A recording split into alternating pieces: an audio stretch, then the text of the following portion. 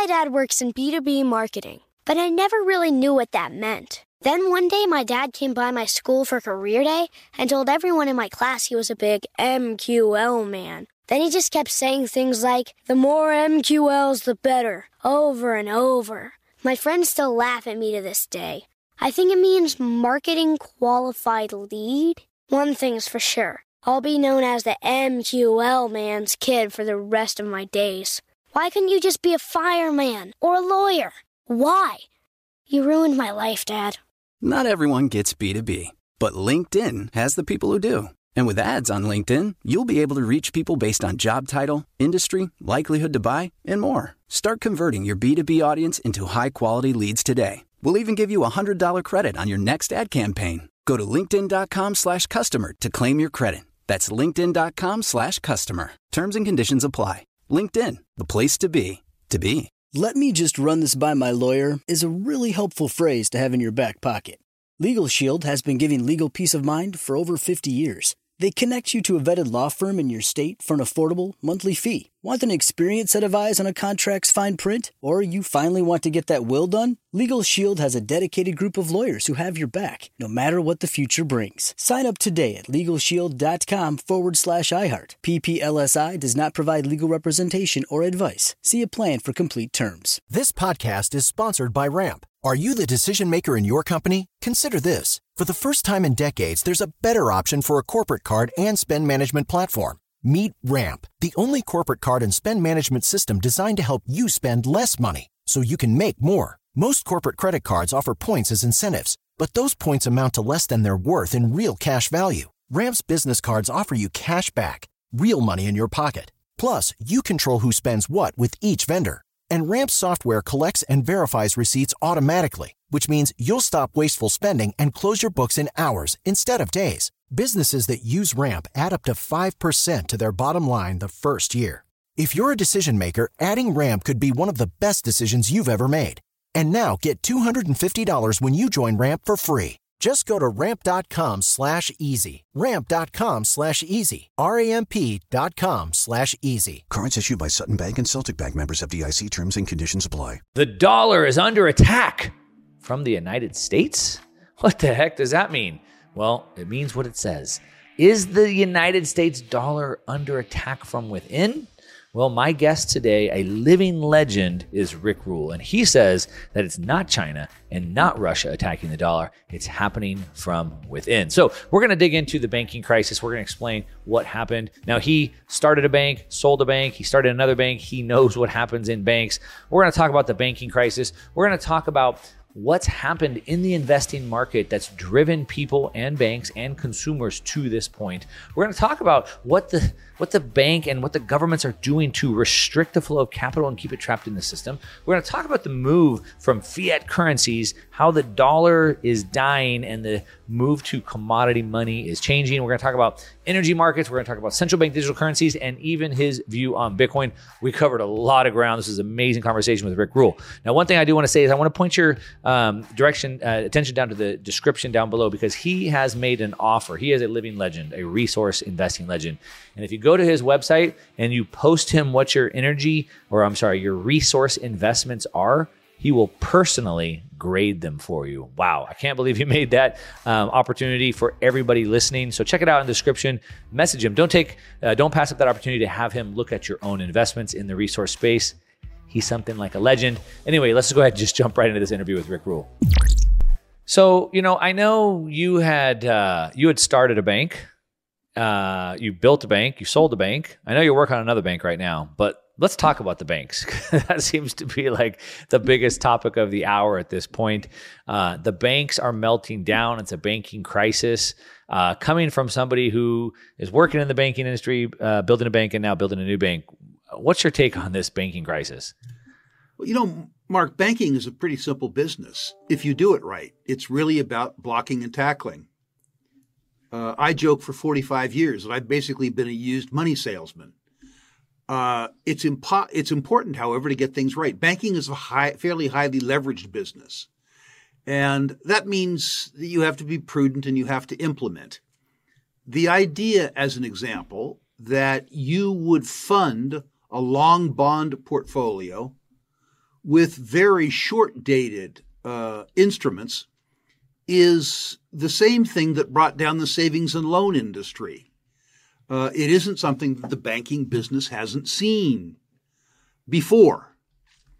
Credit spreads at present are very, very attractive for bankers. Credit spreads being the difference between their cost of funds and their return on capital employed, provided that the banks get paid back their return on capital employed. It's interesting that Silicon Valley Bank, as an example, had enough expertise in lending that their primary lending portfolio worked fairly well, despite the risky nature of many of the venture loans that they'd made. Their problem came because they were chasing yield in a place and in a way that I think was inappropriate. It's strange in an inverted yield curve world that they moved out maturities to 4 or 5 years rather than keeping them tight to change differentials in yield that were fairly low, albeit perhaps when they put the positions on 2 or 3 years ago, those longer dated yields were higher. The fact is that if you have 4 or 5 year maturities that you are funding with now deposits and demand deposits, you always put yourself in a precarious position. When the interest rates went up, of course, the stated value of those long duration bonds fell, wiping out, in effect, the tangible book of the bank. I guess a second problem that they faced, Mark, which a lot of people are talking about, is the unstable nature of their deposits, which is saying that they didn't sell deposits to Rick Rule or Mark Moss. They sold deposits that were uninsured in very large amounts to two classes of depositor, one being venture capital firms that would deposit subscription receipts that hadn't been invested in venture capital partnerships yet, and secondly, the capital raised by technology companies that hadn't yet been deployed. As cost of capital went up and capital became less available to technology companies, beginning about 1.5 years ago, those two sources of new funds dried up at the same time that both the funds and the companies ran down their existing deposits. So Silicon Valley Bank had a critical, I think, liquidity squeeze.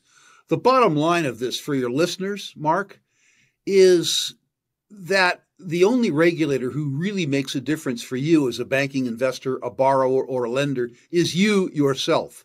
Silicon Valley was described by the regulators as being in very good condition 48 hours before its demise. But then the Fed said we saw last November that there was danger and warning signs. It would have been useful had they communicated that to the market, yeah, right, rather than trying to avert panic. My suggestion to you is simply that investors need to pay attention for themselves. They need to pay attention to a few things that you can learn from a bank's statement of financial condition, which they're required to provide for you if you ask for it. The first is equity as a percentage of total assets. The Fed says that a well-capitalized bank has equity of 7% of total assets. An old guy like me prefers 10 to 7. Suffice it to say, a bank that has a 7% equity slice is over 90% leveraged. There isn't much room for error. The second thing that one must look at, and the banks must show you this if you ask, is duration risk, which is to say the median duration of their deposit base versus the median duration and liquidity of their assets. You can spot what Silicon Valley Bank has done. In fact, there are numerous websites now that show you the mark-to-market liability of the chartered banks in the United States. The third ratio that your client should look at, both as borrowers and also as depositors, is the ratio of cash or near cash on bank balance sheets relative to their deposit liabilities.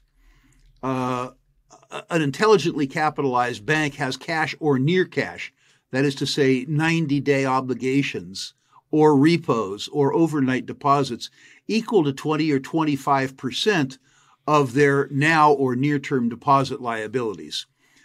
relying on the regulators, relying on the investment banks, relying on people like that to do basic due diligence obviously doesn't work. We should have learned that with Madoff. We should have learned that with Enron, but we didn't. Yeah. Yeah, I love what you're saying there. Something I've been saying, like the age of personal responsibility is coming back really hard. We've given our healthcare to the government, our education to the government, our pensions to the government, our health to our doctor. We've just shrugged off every single piece of personal responsibility, but we're all finding out why that's a problem. We should take personal responsibility. I want to talk about who's supposed to be protecting us, but before we do, what about if we're looking at the bank? What about like the CLOs that they're hiding? Well, if you're asking me about unexploded bombs, which I guess is what you're asking me about. Because those seem to be very hard to see what's lurking on a balance sheet. And Wells Fargo was like on page 140 and it wasn't even fully disclosed, it didn't seem like. I can tell you what bothers me, and you know more about real estate than me. I've been a real estate lender and a real estate beneficiary, but not a real estate operator. I think the high ratio loans in commercial real estate pose a potential problem for banks. I realize for some borrowers, they're a very pleasant thing, but for a lender, they can be unpleasant. When I was more active in banking, I considered a reasonable ratio for a commercial loan to be 65 to 70% LTV. I thought 70 was a bit aggressive. Lots of banks have been rating 85 and 90% commercial firsts. I think that's problematic. The second thing that's problematic is that the senior secured doesn't always put in place a negative pledge, which is to say, even though they're in first, they don't restrict a borrower's ability to take on a second or a third, to the extent that some borrowers have taken out more than 100% of the value of the project. And in liquidation and bankruptcy, that becomes a problem, settling up the estate between various claimants. As I say, I'm not particularly an expert on many aspects of commercial real estate, but I notice that virtually every aspect, as an example, of the office market is experiencing some distress. And I suspect that banks that made office loans without understanding an awful lot about the collateral and an awful lot about the borrower have some things to face. Yeah. I think, too, that banks that invested in mortgage bonds without understanding the constituent bond, the constituents of the bond,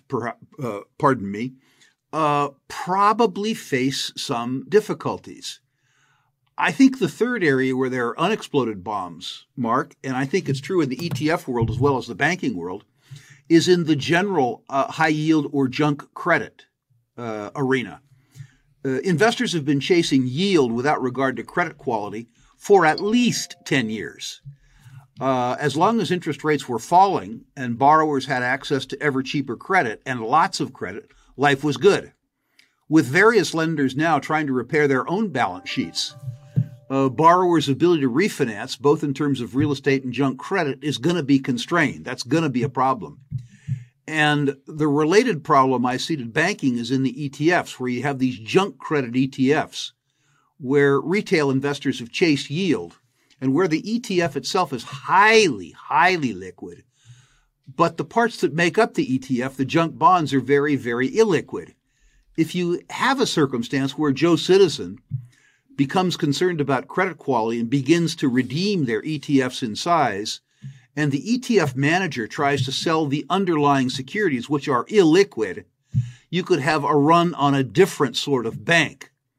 I'm reminded of my career as a young stockbroker, where we described illiquid bonds as owl bonds.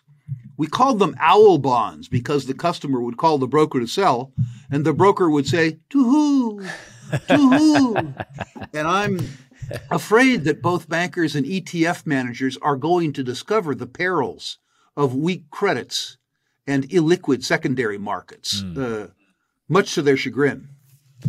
You know, as you were explaining all of this, unstable deposits and a mismatch on durations and not enough equity, but really you summed it up by saying, you know, the nature of their depositors, Silicon Valley, massive deposits. Now they're getting withdrawals, but they're not having enough deposits. And the whole time I'm just thinking, sounds like a Ponzi scheme, like as long as there's more going in than coming out, everything's fine. But as soon as that reverses, the whole thing unwinds, it seems like. And it seems like it's being unwound. Well, it doesn't seem like it. Well, the Fed seems to be the arsonist and the firefighter here, right? So in a sense, they took yield to zero and pushed everybody out, as you said, chasing yield. So everyone's chasing yield, going into these junk bonds, things like that, because rates are at zero. Then the Fed raises rates to 5%. Everyone's like, oh, well, what the heck am I in this junk for? I'll just go to the Treasury for 5%. And that's draining all the liquidity out of these things, which is then starting to cause this liquidity crisis. Is that potentially the way you'd see it? I see the artificial manipulation of interest rates by the political class, not just the Fed, as being an extraordinary problem. I would rather see free markets and interest rates. Of course. That would be chaotic, but I think it would be honest. And the artificial manipulation of interest rates down and then the recovery up. Would it be chaotic to get there, or you think in a free market where money was priced by the market, that would be chaotic? Yes and yes. Okay. The truth is that while markets work, they're invariably very messy. Right. And price discovery is an ongoing circumstance, and it is in fact messy. And people don't like messy. That doesn't much matter. I think it's disingenuous to blame the Fed for all of it, though. I think that investors have been through 40 years of benign economic climate, and we've been lulled into a sense of security. We've been lulled into believing that we can consign our future, as you suggest, be it medical or financial or anything else, to the big thinkers. And I think that's an enormous mistake. I think that the Fed has accommodated our own individual stupidity. And given that the Fed is a political creature, I think it's important that we recapture a sense of responsibility for our own future. Listen, I'm in front of the Fed right now, starting a new bank. And I got to tell you, the young employees of the Fed that I have to deal with, superb human beings. Much to my dismay, smart, nice, curious, hardworking, but they work for an organization that is political. They work for an organization where their success or failure as human beings is determined by Congress. That's not so good. I don't think it's going to change. So the idea that individuals, be they depositors, borrowers, or bank shareholders, need to rely on their own resources rather than on the Fed, on the OCC, and on the FDIC. Let me run this by my lawyer is a really helpful phrase to have in your back pocket. Legal Shield has been giving legal peace of mind for over 50 years. They connect you to a vetted law firm in your state for an affordable monthly fee. Want an experienced set of eyes on a contract's fine print, or you finally want to get that will done? Legal Shield has a dedicated group of lawyers who have your back no matter what the future brings. Sign up today at LegalShield.com/iHeart. PPLSI does not provide legal representation or advice. See a plan for complete terms.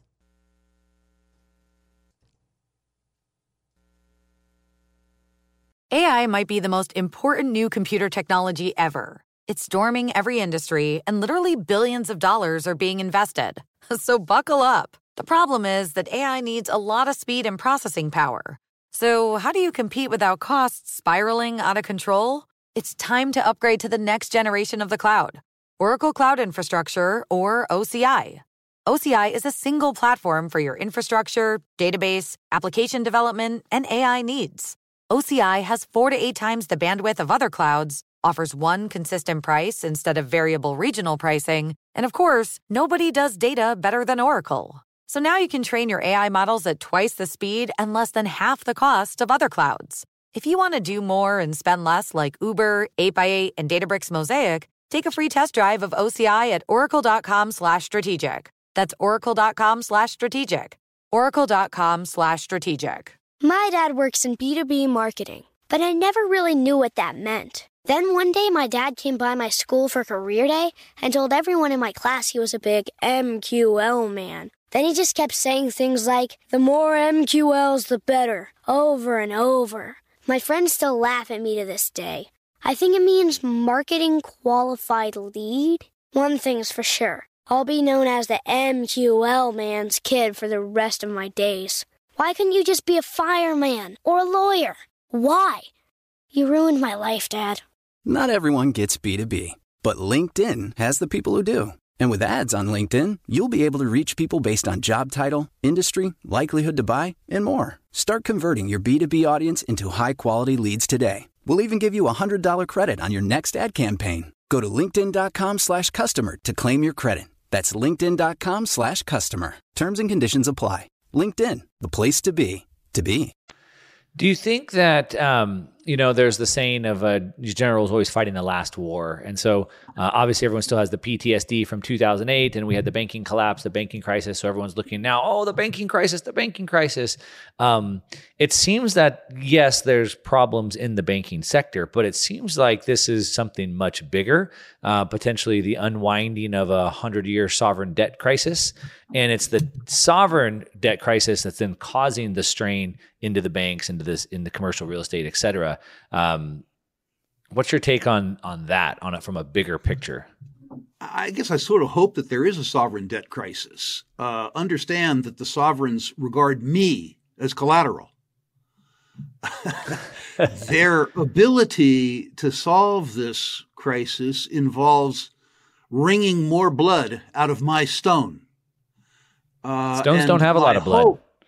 Pardon me? Stones don't have a lot of blood. That's the problem. I recognize that, but they seem to believe that I do. Yeah. The part of the sovereign debt crisis that causes people to lose faith in government securities and at the same time actually causes people to believe that the size of government should be constrained is something that I applaud. The idea being, however, that the answer to the sovereign debt crisis is to find more resources from the citizenry to fund more official sector stupidity is not particularly attractive to me, Mark, and I suspect it's not particularly attractive to you. The idea that you may be referring to is the idea that we rely on the Commonwealth as a solution to every want and need in society rather than relying on ourselves. And I completely agree with you there. And I completely agree that the idea that in addition to having the government satisfy all of our wants and needs, that they should satisfy them with quantitative easing, which, by the way, if Mark Moss did it, would be called counterfeiting, or through borrowing. The idea that we're spending our children and our grandchildren's money to satisfy our wants and needs is, I think, the author of the sovereign crisis. Yeah. I think if it was really trying to squeeze more blood out of us, I think that would be met with a lot of resistance. But of course, they silently and secretly inflate it without asking us, right? And so secretly they print themselves more money. So it's not really coming directly from the Commonwealth, and that lies in the problem, right? If they had to go house to house begging for gold, like in King Richard's day, it would be a whole lot different story. But instead, they inflate it away, and so now they're in this situation where we're seeing nations around the world, high inflation, war tends to be very inflationary. Nations around the world are being forced to liquidate government bonds to pay for high energy costs, for example. And just a little bit of bond selling starts to unravel and cause massive volatility in the treasury markets. And then we have this massive volatility, which is then being responded with more printing. And it's just more of the same problem that just causes a bigger problem, it seems like. Mark, I shouldn't laugh so hard, but I have seen this before. In some support of what you just said, I note that the government just extended the banks a sort of a financial lifeline of $200 billion. Right. And they did that without borrowing it and without raising tax. Now, how did they do that? They must have printed it. They must have conjured it up. In addition to all the other problems that you and I have discussed, we have to discuss quantitative easing because it really truly is counterfeiting. The printing of new specious currency units does not make existing units more valuable. The opposite.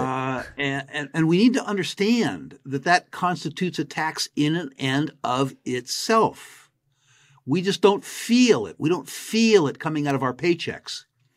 Although if your income tax and capital gains tax aren't indexed to inflation, perhaps you do see it coming directly out of your paycheck or out of what your paycheck will buy you after they take their bite. Yeah. I just read this book and I interviewed the author. It's called The Revolt of the Public. And it talks about how the rise of the internet and all this information that goes around and through the internet spreading information has led to all these revolts and overthrows of the government. And he spent a lot of time in 2011 talking about Arab Spring and what happened in Egypt and Syria and Tunisia and all of those things, and even Occupy Wall Street, which happened in 2011. And it seemed like as I was reading the accounts of all of these happening, it all was traced back to people were ready to revolt, like we're seeing in France today, when their cost of when their quality of life goes down. When inflation affects them, when they can't buy as much food, that seems to be the trigger point for all of this. Even today in France, they're saying, "Oh, it's we have to raise the retirement age by 2 years," but it's all about that quality of life. That's that silent tax. I think what you say is very, very correct. I think on the one hand, what the French are doing is revolting against arithmetic. They're suggesting that raising the retirement age from 62 to 64 is somehow some enormous travesty, when in fact it's a reflection of the financial ability of the French state to support their citizenry. Yep. On the other hand, I think the citizenry have come to understand that they have each voted themselves too much manna from heaven. Everybody seems to believe that manna from heaven that they receive is justified, but any manna from heaven that someone else receives as a consequence of their effort is some crime against humanity. And I agree with you 100%. In a politicized world, we believe that we have calls on the wealth and efforts of others, but we try to defend ourselves against other people's claims against us. When the allocation of benefit occurs politically rather than from servicing your customer, you come to believe yourself to be politically entitled. And to the extent that there's a failure, you don't accept blame for the failure. You assign blame on society. As a consequence of that, you revolt against it. And we're seeing that around the world. Yeah. I'm curious, and on your take on when you look back through history, when you see the end of the empire coming, it seems like one of the last final stages of these empires is to restrict capital flows, and so capital controls, because they know if they don't keep that capital in, the whole thing collapses. And it's not just a historical lens. It's why China doesn't want to have open capital markets. And so it seems that, maybe that's sort of the stage that we're in the United States right now, this capital control laws. And so, I don't know how much you've been paying attention to some of the headlines. There's a talk of this choke point 2.0 coming back out where the banks are starting to restrict flows. Potentially these three banks that went down, Silvergate, SVB, and then Signature, were all crypto-friendly banks. And so are they taking down these banks to take out these crypto exits? Are they doing everything they can to block the exits to keep this capital control in? And then just two more examples.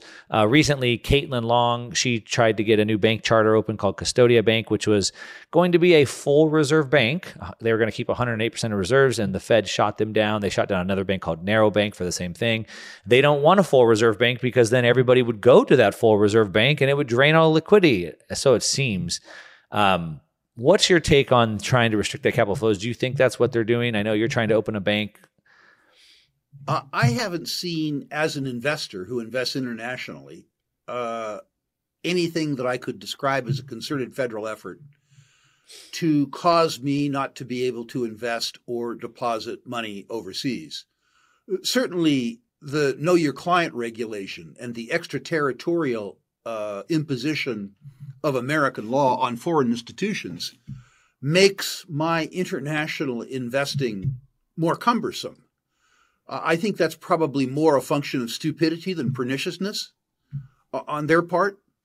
I'm amazed that Caitlin Long's application wasn't accepted. I don't know the reason for that. I would assume that it's in the interest of the American consumer to have many different approaches to safeguarding savings. And I suspect that most of the employees of the banking regulators feel the same. When the employees of the banking regulators looked at our application for Battle Bank, and they understood that our mission was to be a community bank where community was defined by needs and values rather than by locality, I would describe them as very, very, very supportive.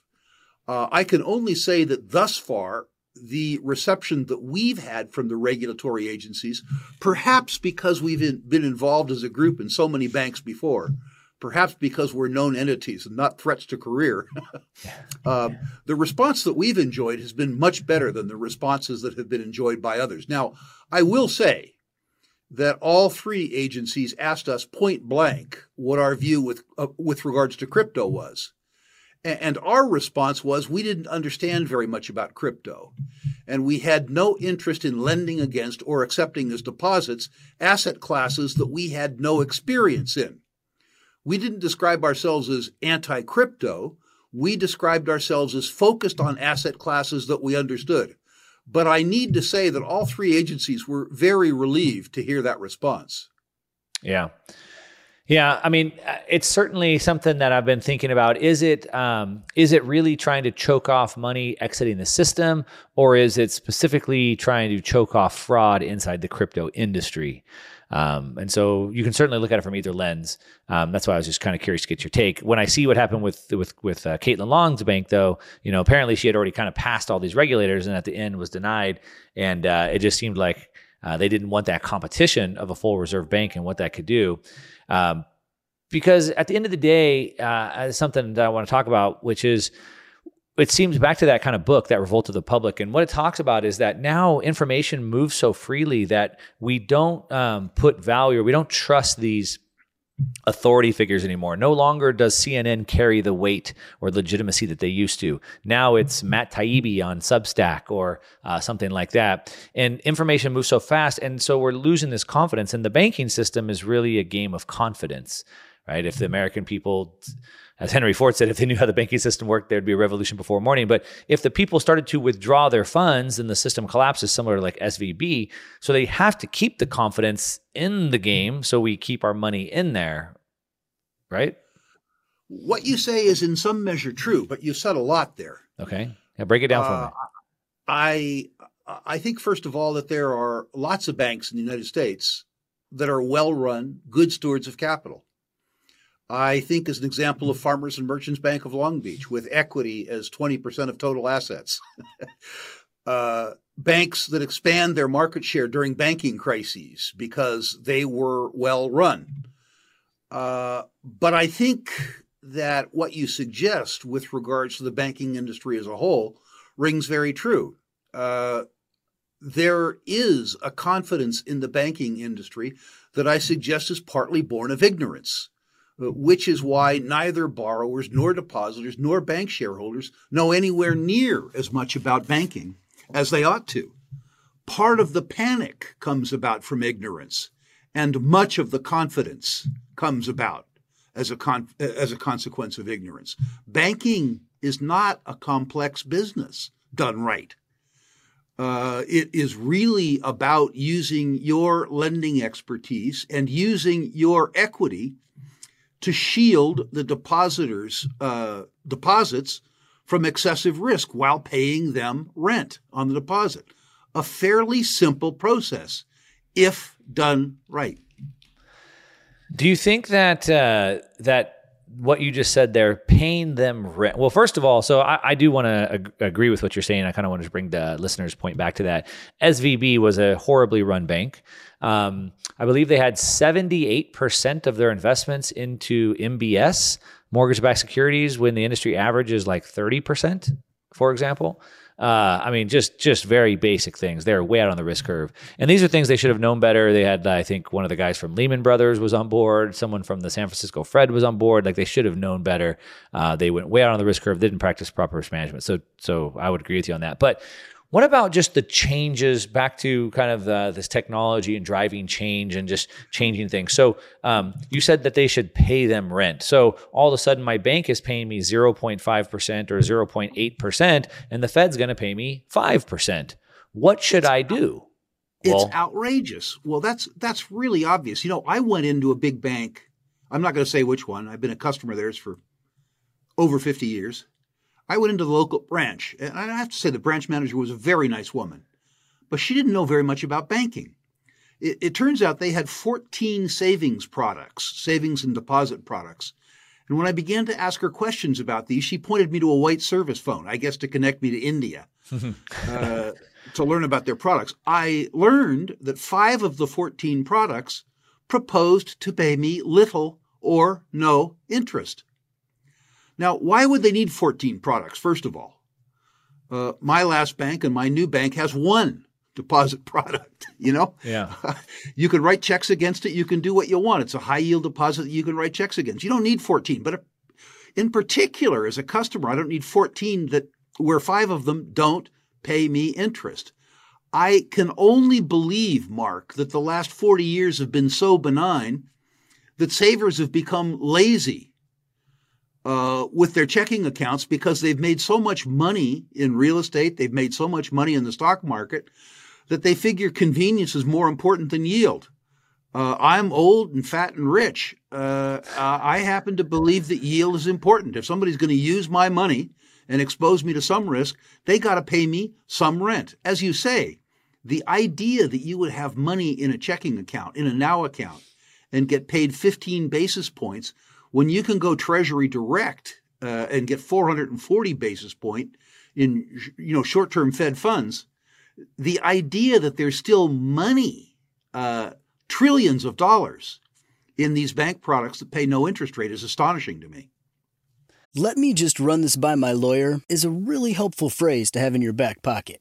Legal Shield has been giving legal peace of mind for over 50 years. They connect you to a vetted law firm in your state for an affordable monthly fee. Want an experienced set of eyes on a contract's fine print? Or you finally want to get that will done? Legal Shield has a dedicated group of lawyers who have your back, no matter what the future brings. Sign up today at LegalShield.com/iHeart. PPLSI does not provide legal representation or advice. See a plan for complete terms. This podcast is sponsored by Ramp. Are you the decision maker in your company? Consider this. For the first time in decades, there's a better option for a corporate card and spend management platform. Meet Ramp, the only corporate card and spend management system designed to help you spend less money so you can make more. Most corporate credit cards offer points as incentives, but those points amount to less than their worth in real cash value. Ramp's business cards offer you cash back, real money in your pocket. Plus, you control who spends what with each vendor.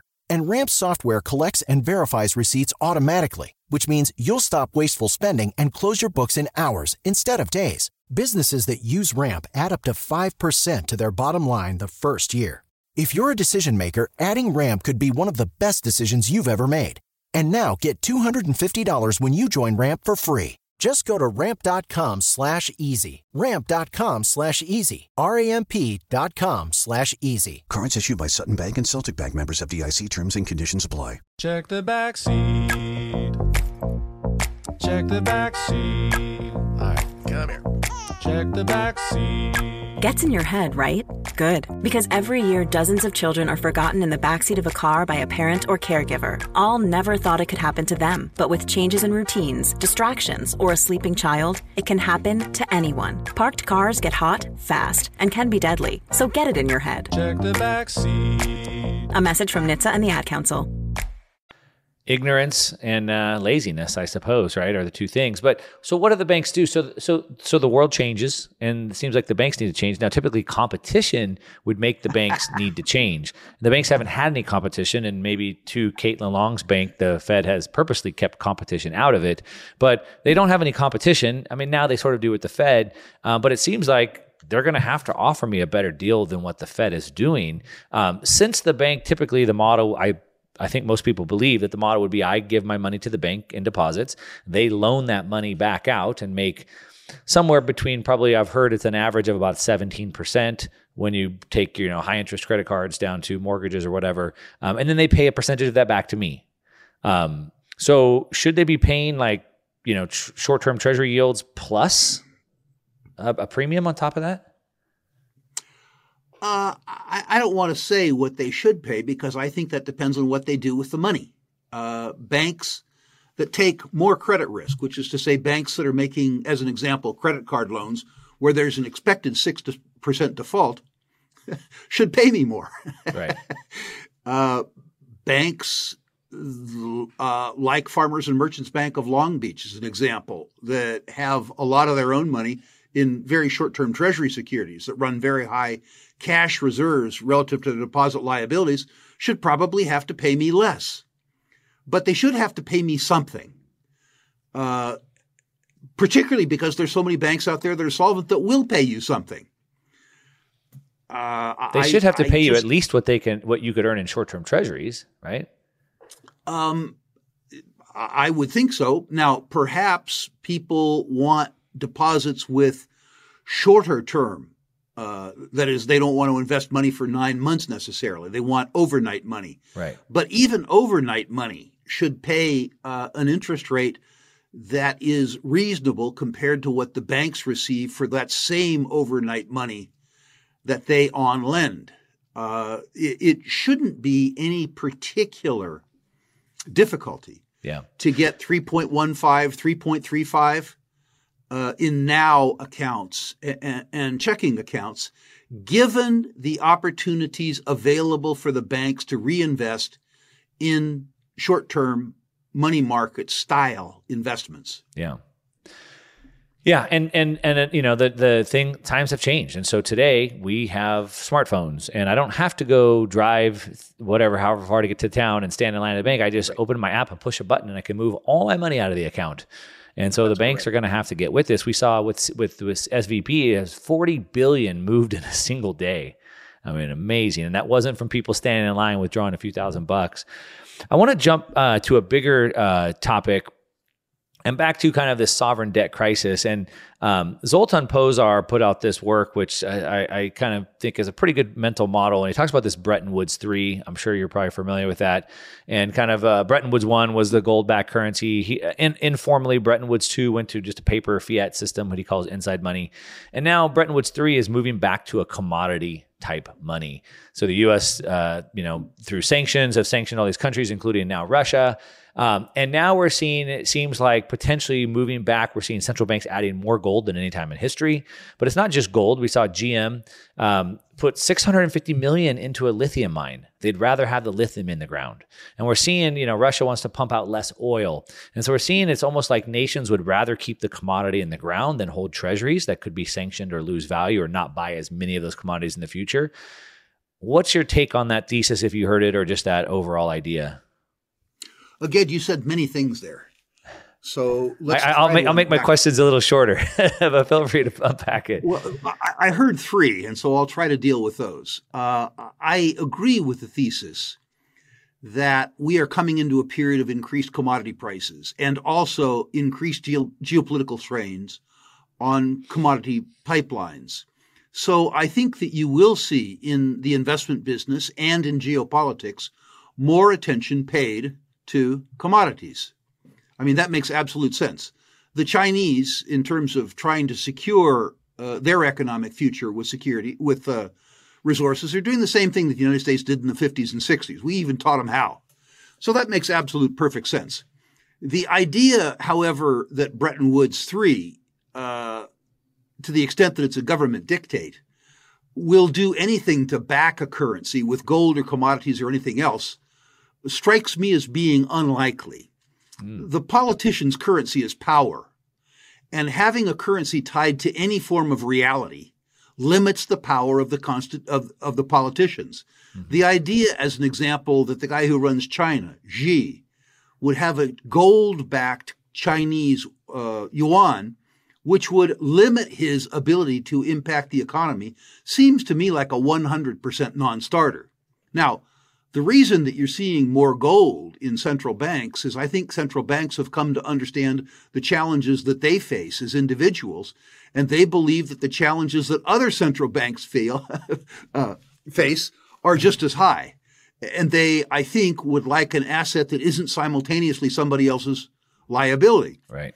If you own U.S. treasuries, you implicitly believe that the U.S. will pay you back. And not steal them. And gold doesn't have to pay you back. It's already paid you.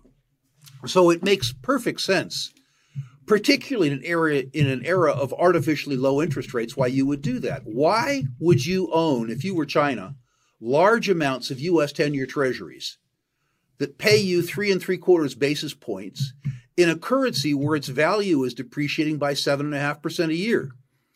The U.S. government solemnly swears to you that they will reduce your purchasing power by 3.5% a year for the next 10 years. Jim Grant calls that return-free risk. Right. The Chinese are simply being smart that way. So, lots of talk just these last couple of days. CNN put out a piece. It was on Fox News. It was on, it's a lot of talk these days about the U.S. dollar losing its reserve status. And you think about maybe a reserve currency, like what you're actually using to store your savings, your reserves in, versus maybe a medium of exchange currency. So in regards to this reserve, this store of value, kind of this reserve currency, do you think that, I guess what you're saying is then a lot of these countries are saying, well, I'd rather just hold gold. I'd rather reserve my assets, my value in gold than some other form of currency. I think that's true, Mark. Yeah. Going back to the first thing you said, when I was still actively employed, I spent a lot of time selling to very large quasi-governmental investors, sovereign wealth funds, stuff like that. And I asked them about their holdings of U.S. Treasury. And I said point blank to some of these sovereign wealth fund managers, do you trust us? They laughed and said, of course not, but we trust you more than we trust each other. Right. I once heard the U.S. dollar described as, quote, of course a lie, but a deeper and more liquid lie than we are told by other liars. Yeah. Meaning that I think that the U.S. dollar probably is the world's reserve currency for a while. The biggest enemy of the U.S. dollar isn't the Chinese, it isn't the Saudis, it's Congress. We're doing our very best to debase our currency. We're doing our very best to limit its ability to be a reserve currency by weaponizing the dollar and by the export of U.S. values and politics across our borders.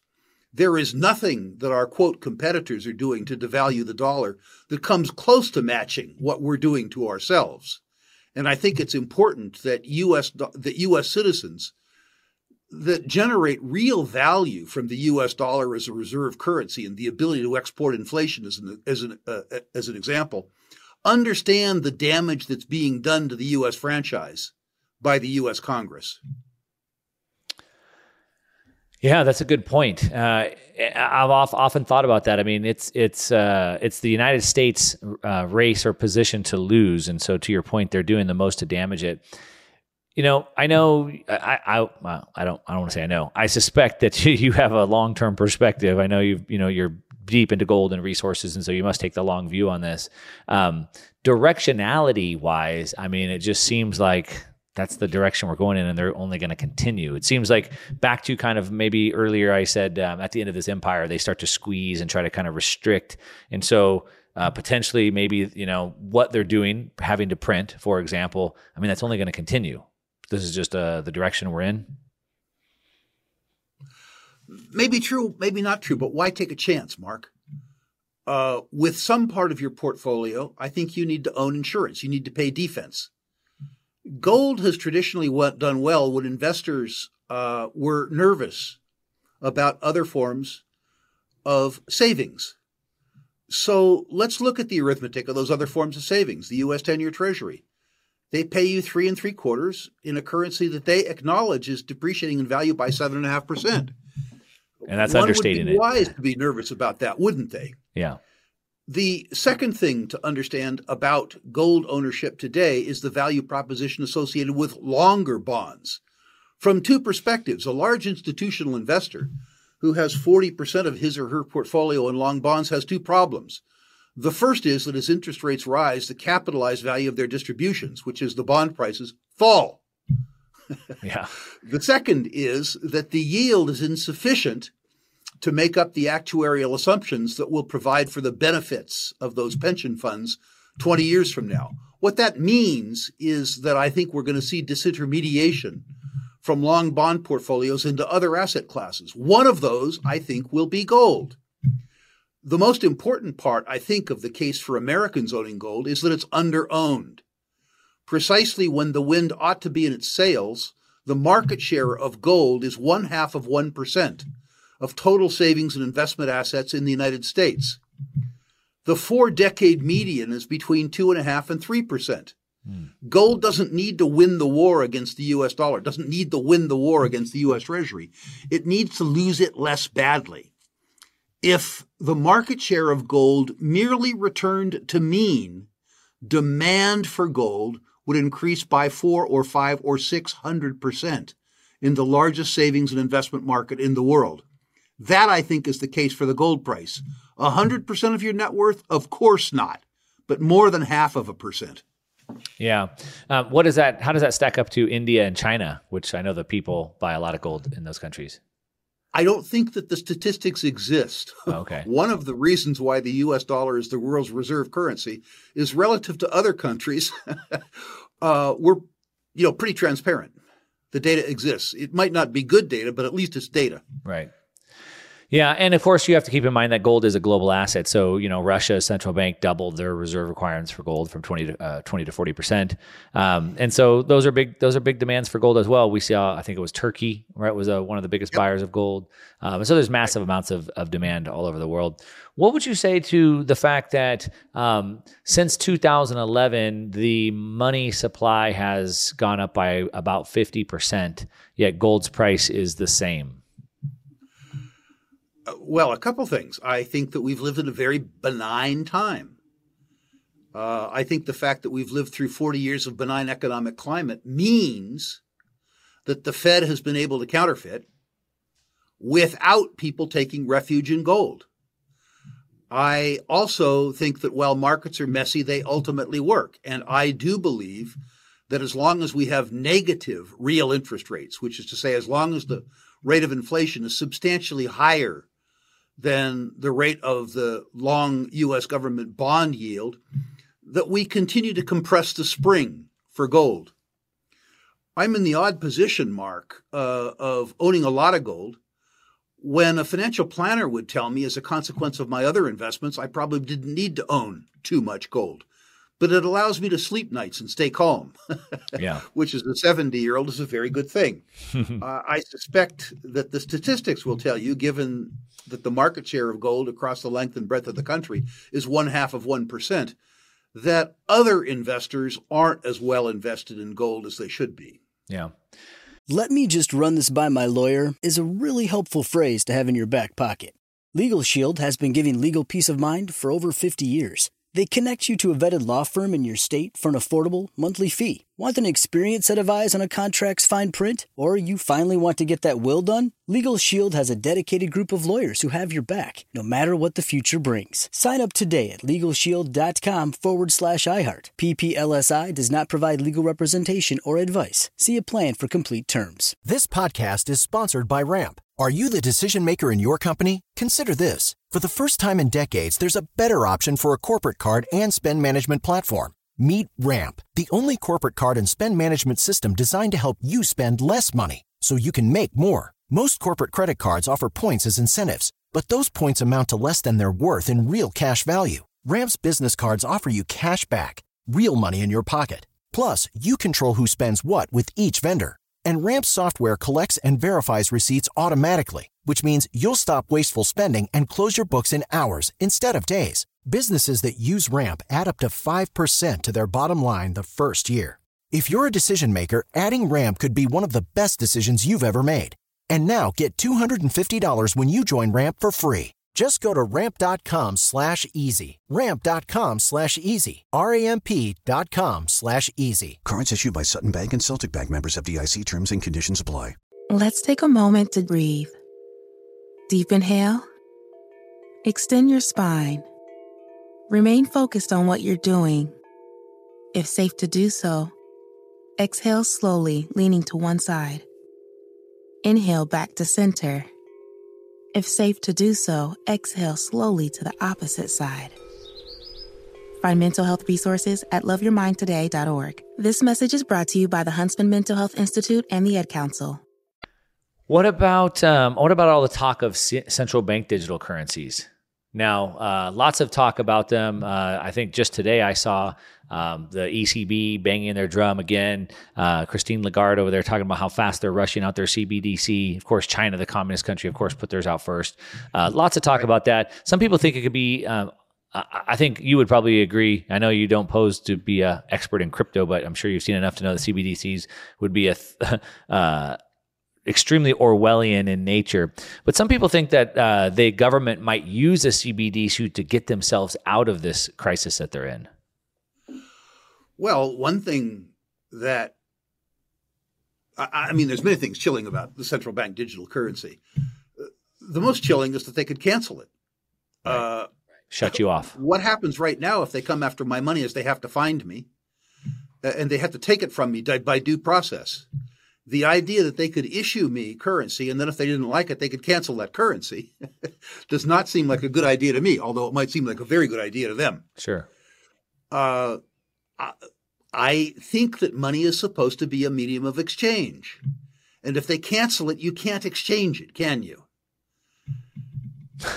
No, you can't. You can't do anything if they cancel your money. I guess if you really trust Congress more than you trust yourself or your customer or your supplier, you think central bank digital currencies are a very good thing. I've watched Congress for a fairly long time, and I would rather take my chances with my suppliers and my customers. Yeah. What do you think? I mean, you could see the battle already heating up in the U.S. We have some lawmakers are trying to put, like Ted Cruz or Emmer, putting bills forth trying to really block, even Ron DeSantis blocking CBDs from getting into the state or into the Fed or into Congress. While some obviously want it, there's certainly a battle there. Do you think that pesky document called the Constitution or some of these new laws could prevent this, or is this something that's going to probably steamroll through no matter what? I don't think many Americans have a strong belief in the Bill of Rights. They don't even know what it says. I don't think, as the country is currently constituted, that people care too much about the Constitution. I'm reminded, I think it's the Mencken quote, which suggests that elections really are advanced auctions of stolen property. Mm. And further, that you can understand politics by looking at the root of the word. Poly, of course, from the Greek for many, tick from the colloquial English for small blood-sucking insect. And I think that process maybe manifests itself with voters. They are looking at once to victimize other classes of society to advance themselves while protecting themselves from victimization. That isn't what the Constitution is about. I think politics has become very pragmatic and probably much less morals-based. Yeah, certainly. All right. Well, we've covered a lot of ground. Now, one question I have to ask you about, which you've already told me you're not an expert in, so I won't push too hard. But, a lot of people have called Bitcoin like a digital gold, a Swiss bank account in your pocket. It's certainly like a offshore bank account. It's a way to hold stuff, self-custody yourself and transfer over time and space without any authority's ability to censor or take over that transaction. I'm curious, have you just not really paid much attention to it because you're 70 years old and you don't care, or have you taken a look at it and had your doubts about it, or what's your thoughts on that? I had the good fortune to buy Bitcoin fairly early because it amused me. And frankly, Mark, this doesn't happen often, but I made too much money too fast. Yeah. And I thought, okay, you've made XYZ without really understanding anything about this asset class. If you don't sell it and grab the cash, you're stupid. Yeah. I wasn't. I was stupid. I made a lot of money and sold it at 800 on the way to 60,000 or whatever it went to. So I left, let's just say, a little bit on the table. Yeah. But I don't feel bad about that. I will say that my belief in value is that most of the value in Bitcoin is the anonymity, which some of its adherents are trying to get rid of. Its frictionless nature. But also the size of the network. What I like about gold is that gold has a big network too. It's liquid, but it has intrinsic value.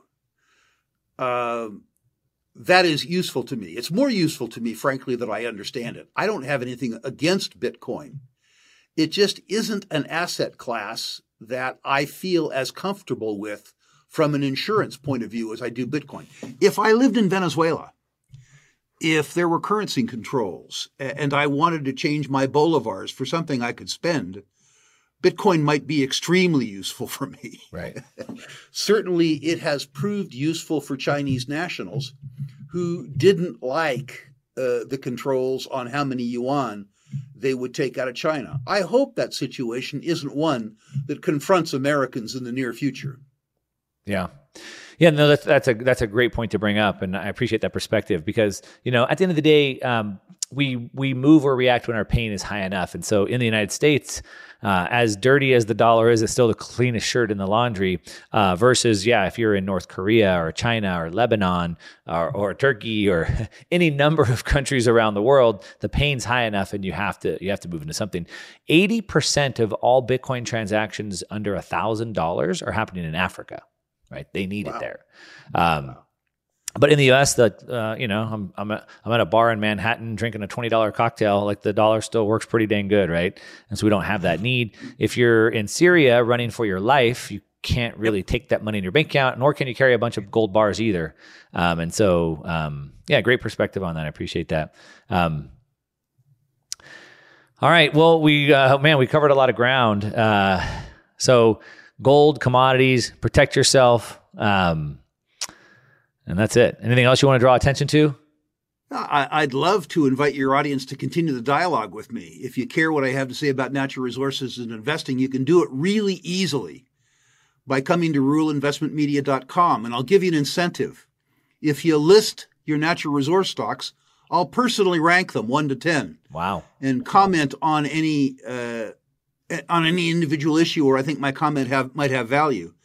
In addition, if you're concerned about your bank or unhappy with your bank and you want to do business with a real old-fashioned bank, one that has money in it, one that pays you interest on your deposits, and one that will happily lend you money against physical precious metals stored in segregated storage, in the question and comment section at Rule Investment Media, write bank, and I'll put you on a list for Battle Bank information, so that you can take a look at becoming a customer when we open.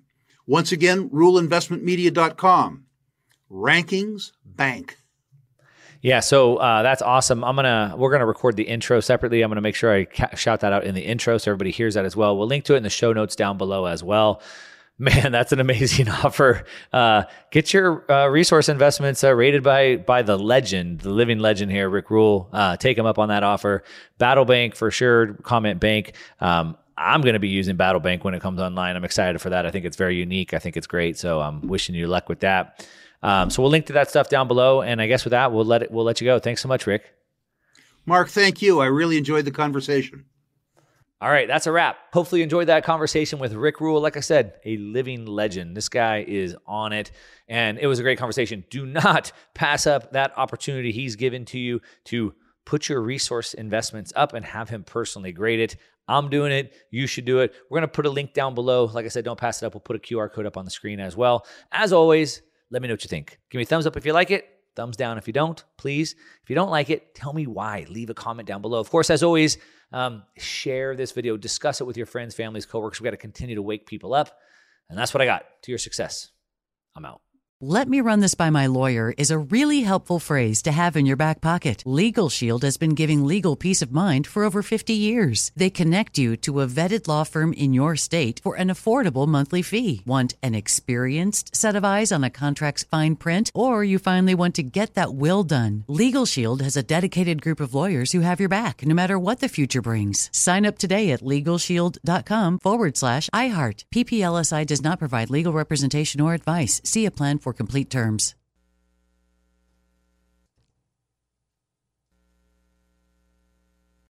It's brand new, Season 2. I'm Marissa Thalberg. And I'm Stephen Wolf Pereira. And we're excited to be back having bigger, bolder, and always real conversations. Straight from the C-suite front lines of marketing, media, and more. We have great friends joining from people you may know, like Vilmer Valderrama and Bobby Burke. And people you'll want to know. So grab a coffee or, hey, even an Aperol Spritz and come join us on America's #1 podcast network, iHeart. Listen to Brand New on the iHeart Radio app, Apple Podcasts, or wherever you get your podcasts. My name is Ariel. I moved to the U.S. at 19. I spoke no English and I struggled finding job opportunities. Everything I have, I owe to the Adult Literacy Center and getting my high school diploma at age 22. It was an honor helping you achieve your greatness. Now you're helping others achieve theirs. It inspires me. When you graduate, they graduate. Find free and supportive adult education centers near you at finishyourdiploma.org. Brought to you by Dollar General Literacy Foundation and the Ad Council.